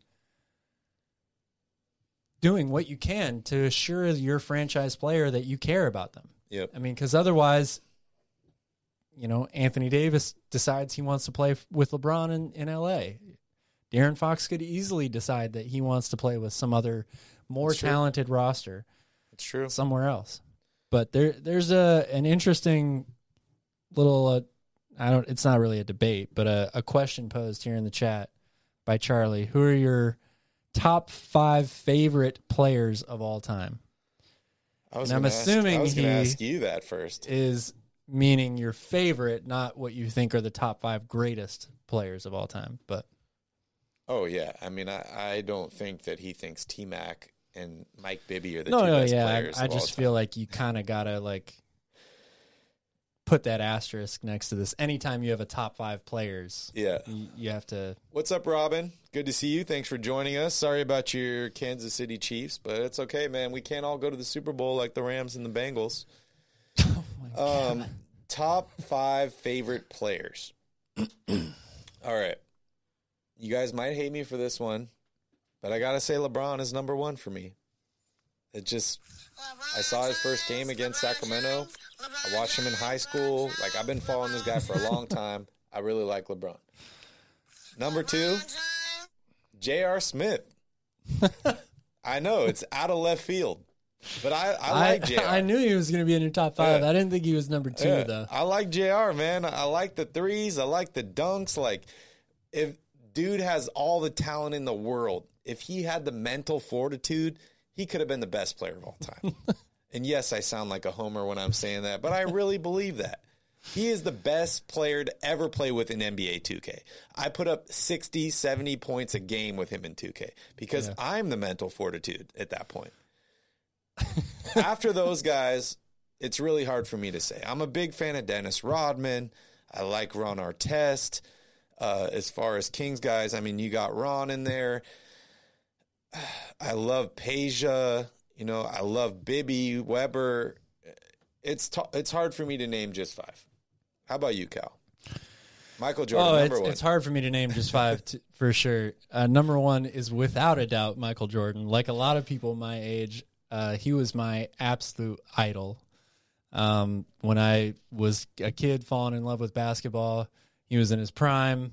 It was easy to like him, right? Number 2 is going to be Dwayne Wade. I'm sure you knew that was coming as well. Dwayne Wade, obviously one of my favorite players of all time. He's the guy I modeled my game after as I was getting better at basketball. Number 3 is going to be Scottie Pippen. Yep. Number 4 is going to be LeBron James. And number 5 is going to be... First guy that hasn't played for the Bulls. Yeah. That's true. Dwayne did play for the Bulls. Number 5 is going to be Klay Thompson. Wow. Okay. I love Klay Thompson's game. I wish I would have named him as well. I love Klay Thompson's game. I love him even more as a player and a person. But you're right. It's so hard to pick. Like, I could go back to, I mean, all of those players, I was lucky enough to watch their careers, right? There are so many players that played well before my time that I still love. I just didn't watch, like, Wilt Chamberlain is, I still think for as great as he is, he's somehow one of the most underrated players. Like, nobody respects him. I just don't understand it. The guy was an absolute animal. One of the greatest players ever, but I never got to see him play. Yeah. I forgot Carmelo in mine too. Yeah. I'm a big fan of you could go on. Favorite players is so hard. Like, we have so many favorite players. How can you limit it to just 5? But those guys, I mean, they hold a special place in my basketball heart for sure. And when your team sucks for half your life, it's hard for your favorite player to be on your team. Yeah. I mean, Chris Webber is one of my favorite players, but I still don't put him in my top 5 favorite King players. Says Ray Allen, Kobe, Boogie, Carmelo, Paul George. Yeah, Kobe's another one. Yeah, like Kobe was. I hate the Lakers. Kobe was not one of my favorite players. Penny Hardaway is another one. Like you could just go on and on and on. There's so many players that I love to watch play. Yeah. All right, moving on here, Calvin. So I want to talk about trade deadline and some updates. As you all know, we're just about 5 days away from the trade deadline. February 10th is the exact deadline. And hey, Sean Cunningham reached out to me today, and we're going to have him on the podcast next week sometime. I don't know if it will be while we're in Sacramento or potentially right after we get back, right around that trade deadline. Maybe we'll have him on the 11th or the 12th, something like that, where he can kind of wrap up and let us know what everything was happening behind the scenes and stuff like that. So make sure you guys stay tuned for that. Speaking of next week, Calvin and I will be at both Minnesota Timberwolves games against the Kings at home, and we will be doing live post games at Punch Bowl Social afterwards. So make sure you guys meet us at Punch Bowl Social. We'll be giving away some free merchandise. We'll be drinking some beers and having a lot of fun. So make sure you guys come check us out. All right, Calvin. So trade deadline, some updates here. Apparently the Cavs right now are the leading team in pursuit of Karis LeVert. They've needed guards after all their injuries this season. Yep. Apparently the Pacers are looking for 2 first-round picks at this point. That is a lot. I know you love Karis LeVert a lot. I do love Karis LeVert, but I wouldn't trade 2 first-round picks for him. That is a lot. Maybe 2 first-round picks from, like, a good team, because that's different, right? Like, if you're the Warriors or something like that, 2 first-round picks is like basically a second-round, 2 second-round picks. Yeah. So I would be open to that. But if you're a team like Sacramento, 2 first-round picks, I'm out of there. I'm not even giving them a first-round pick unless it's like top 10 protected or something like that. Also hearing news that the Ben Simmons for James Harden rumors are heating up, according to Shams. Not Houston, Brooklyn is actually open to listening to offers from Philadelphia at this point. What a weird, strange change of events. Absolutely. What's going on here? You got any thoughts on this? I mean, does he make them a better team? Ben Simmons? Both of them. Oh, I think James Harden on Philadelphia absolutely makes them a better team. Yeah. Even if Ben is playing. Even if Ben is playing, yeah, for sure. What about Brooklyn? For sure. I don't know about Brooklyn. Brooklyn just has so many issues. I mean, when you commit that much to 3 players who one of them, he still is really good, but he struggles to be as good as he can be alongside the other 2. The third, who has been phenomenal, but he's now injured. And the other one who can only play road games. It's like you can't get the playoffs. You can't get the best out of each individual one. Kevin Durant has been phenomenal this season, MVP candidate, but at the same time, it's like you're just wondering how long is his body going to hold up. Yeah. You know, you're concerned about that. So the Nets are tough when they're healthy. It's hard to pick against them, but the problem is that they have a hard time putting their 3 best players on the court at the same time together. I was listening to D'Lo and Casey yesterday, and they had a woman on their podcast. I'm sorry, I can't remember her name, but she was in charge or a part of like MGM betting, and she had a really hot take on Kyrie Irving and the whole Brooklyn Nets situation. What she was basically saying is that Kyrie Irving has not been healthy his entire career. It's true. Even he has back had a lot into of injury college. Problems. Yep. He's just been only played 9 games in college. Yeah, he's just been injured.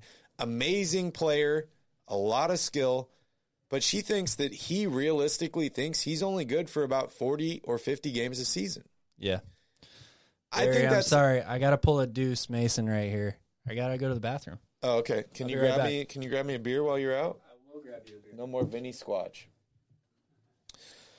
All right, looks like I'm taking the show on myself. Lots of fun here, guys. Well, I'm happy to interact with you here in the chat while we're waiting on Calvin, and I'll finish up my story here. So basically what she was saying is, I don't know if this exactly went into Kyrie's decision with vaccines and all this stuff. Probably not. However, I think Kyrie Irving has finally realized at this point in his career that he cannot be healthy for an entire season. We've heard players talk about how 82 games is too much.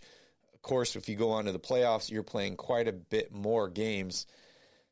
However, if he were to load manage, and she said that was one of the main reasons that he wanted out of Cleveland, is that LeBron James is not a fan of load management, and he doesn't like guys that like to sit out. LeBron likes to play as many games as possible, develop chemistry, get ready for the playoffs. And, some people could even say that that's been a detriment to LeBron because LeBron's kind of run out of gas in the finals or close to it.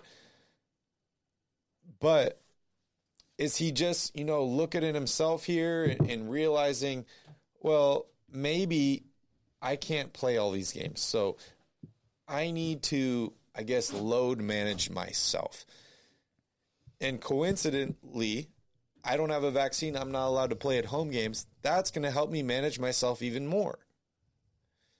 So I have no idea how this James Harden situation in Brooklyn or Kyrie Irving situation is going to end up, but I've heard that James Harden is not happy there. He doesn't like living in Brooklyn. He doesn't like the Kyrie Irving situation. And the only reason he went to Brooklyn is to win a championship. And he doesn't feel like they're championship caliber at this point. Considering the injury to KD, Kyrie's only going to be available for away games, which is going to impact them greatly in the playoffs. Yeah. And the fact that James has been dealing with injury issues himself, he only had 4 points the other night against Sacramento. Yeah. I mean, they have other issues, too, as a team. They're really missing now I'm blanking on his name. Joe. Who? What's his name? Joe Harris. They're missing he's him a injured lot. too now. And he's apparently going to have another procedure on his ankle, so he's going to miss even more time. The Nets have been all in. That's no secret. They signed all these guys. But, yeah, I mean, at the end of the day,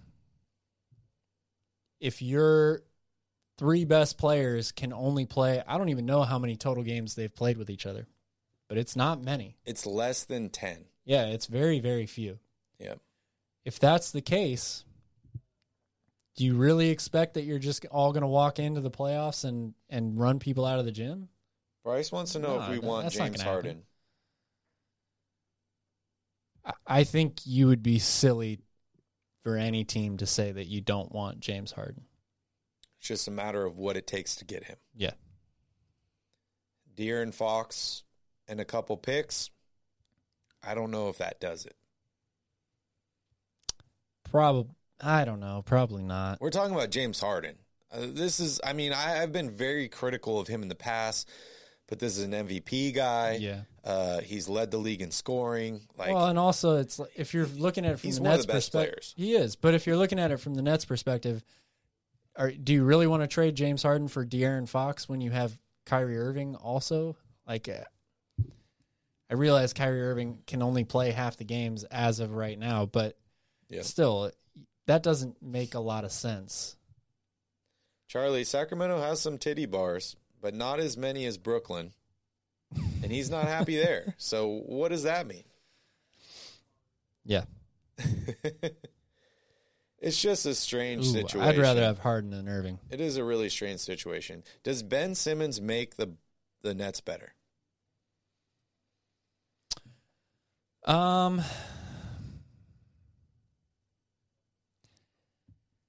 I don't know if he makes them better, but he definitely doesn't make them worse.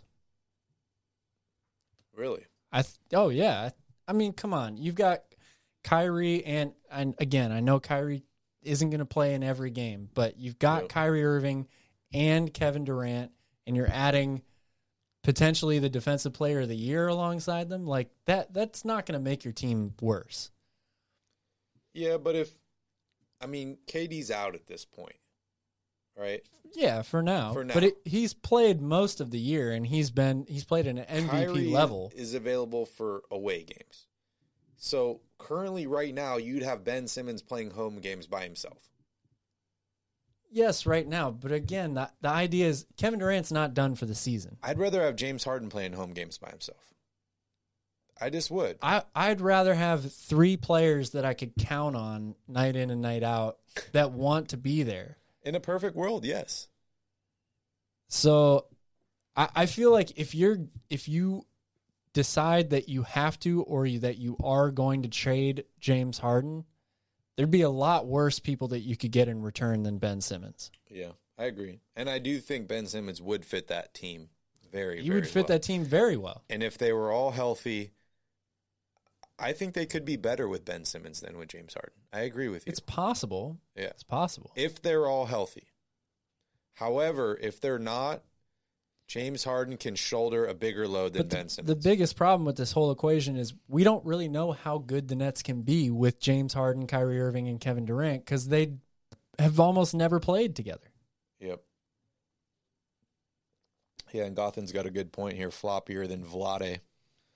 I hate the James Harden flops, man. I'm so happy they changed the rules this year just for his sake. All right, Calvin. Anything else you want to talk about here? Are we ready to move on? I think we've covered a decent amount of ground here. I don't have much else to say. I wish there was more trade news, trade things that we could talk about, but unfortunately there's not at this point. You know, the last trade, other than this one that happened just a few days ago, or actually yesterday with the Clippers and the Blazers, other than that, we haven't seen a trade since like January 19th. So very underwhelming at this point. I think everybody's waiting on this whole Ben Simmons thing and what happens with that. Once that domino falls, if it does fall, I think you're going to see a bunch more deals. The Kings are still working hard behind the scenes. We still hear them involved in multiple teams. But we don't know what's going to happen, just like you guys. And it's exciting for us as well. So it'll be interesting to see what happens in the next 5 days or so. Oh, yeah. But we're going to take another quick break here. And when we come back, we're going to take a look at the Kings' next week of basketball action with Kings Crusade.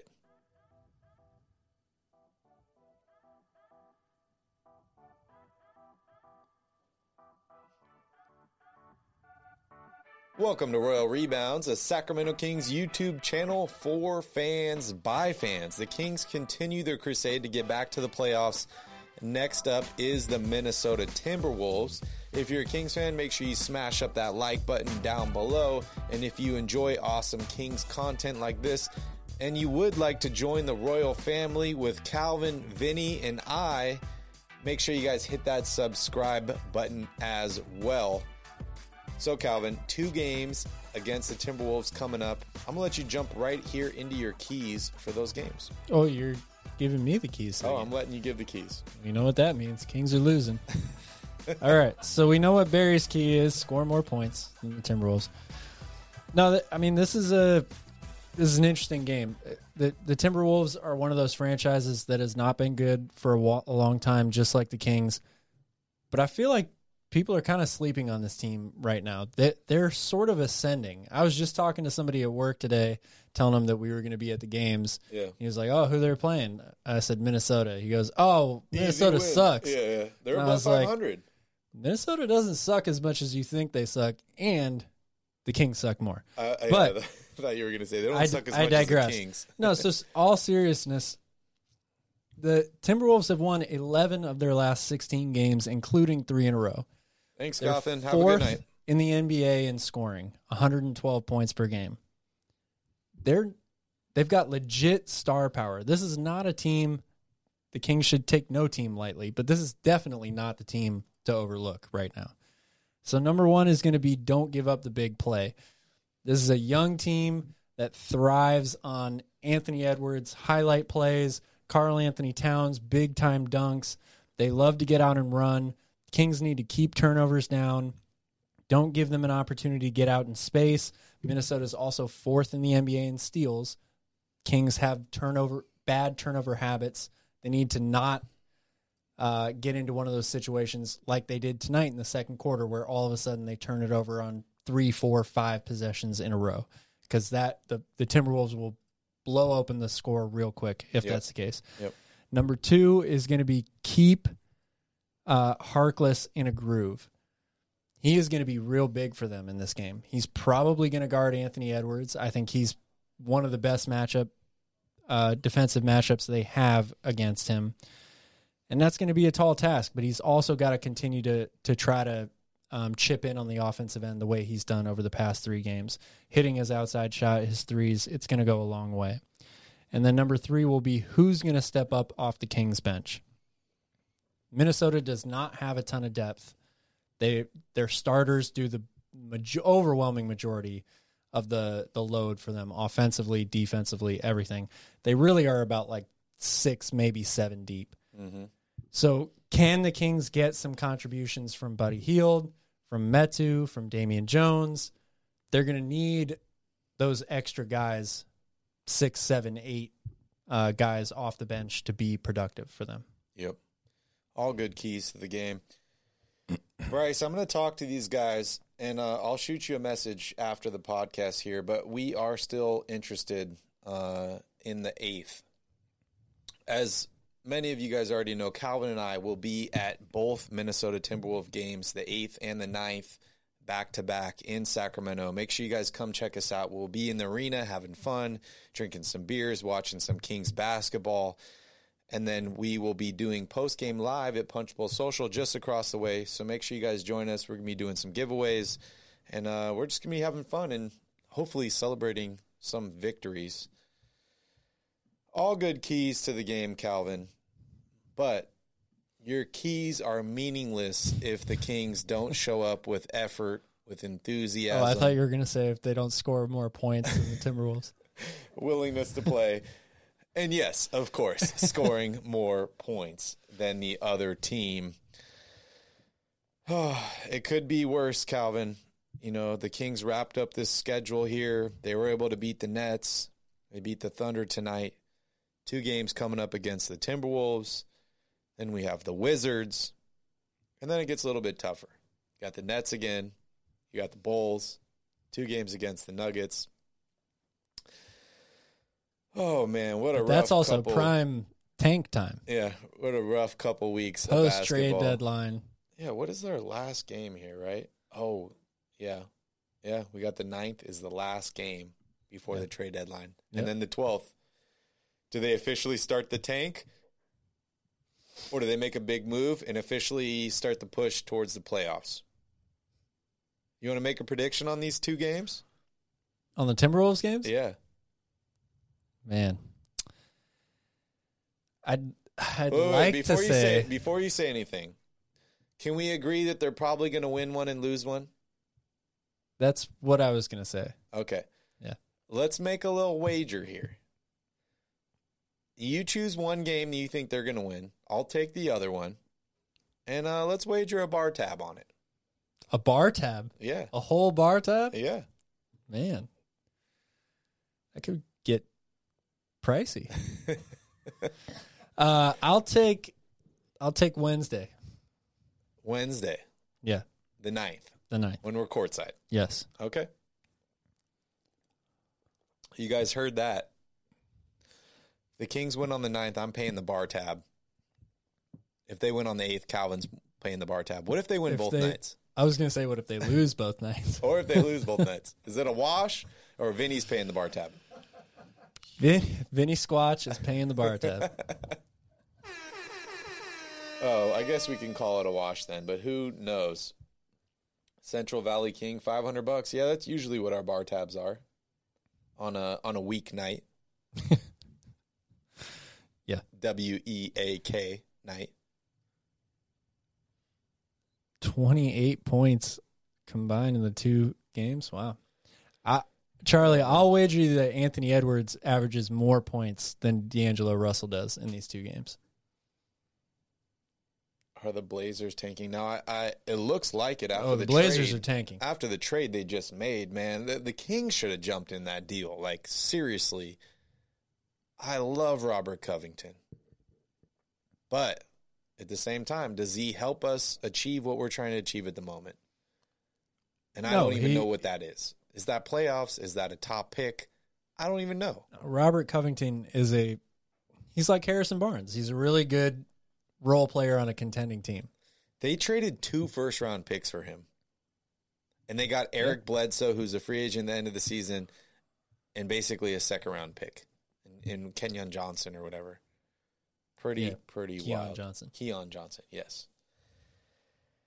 All right, Calvin. Another win tonight, which I'm happy about. It's the Thunder, but it's okay. We won. But I think I'm ready to wrap up the show. Yeah, I think so. We're on to Sacramento. We'll be on a plane tomorrow night. Yeah, last show here in Maui until, the 12th against the Wizards. Yep. Please hit that like button down below. Please hit that subscribe button. We will be leaving. We're taking the red eye Sunday night, so we will be in Davis and Sacramento on Monday. Tuesday, Wednesday, we'll be going to both games. We'll be doing lives after them. And then we're headed back here on Thursday. So please come, catch up with us, have a beer with us, take a photo with us, just have fun. We just want to enjoy Kings basketball. Yeah, Bryce, we'll hit you up. We want to enjoy you guys as fans. And we'd love to meet you all in person so that we know who we're talking to, because honestly, I'm excited when I come here, when I get on stage, when I'm here to interact with you guys. There's not a lot of Kings fans where I live, so I love being here for you guys. All right, guys, have a wonderful evening. Thank you so much for joining us on another episode of the podcast. Anything last you'd like to say, Cal? Looking forward to seeing all your bright, smiling faces in Sacramento. All right, guys, have a good night. Go Kings.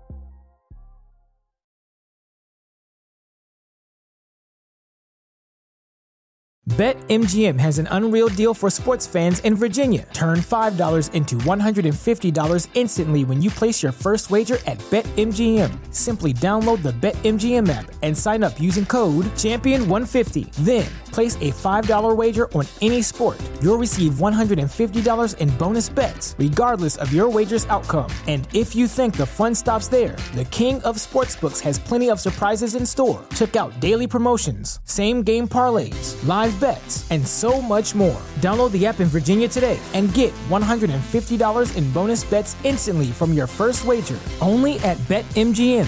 BetMGM and GameSense remind you to play responsibly. See BetMGM.com for terms. 21 plus only. Virginia only. New customer offer. Subject to eligibility requirements. Rewards are non-withdrawable bonus bets that expire in 7 days. Please gamble responsibly. Gambling problem? Call 1-800-GAMBLER. Promotional offer not available in Washington, D.C.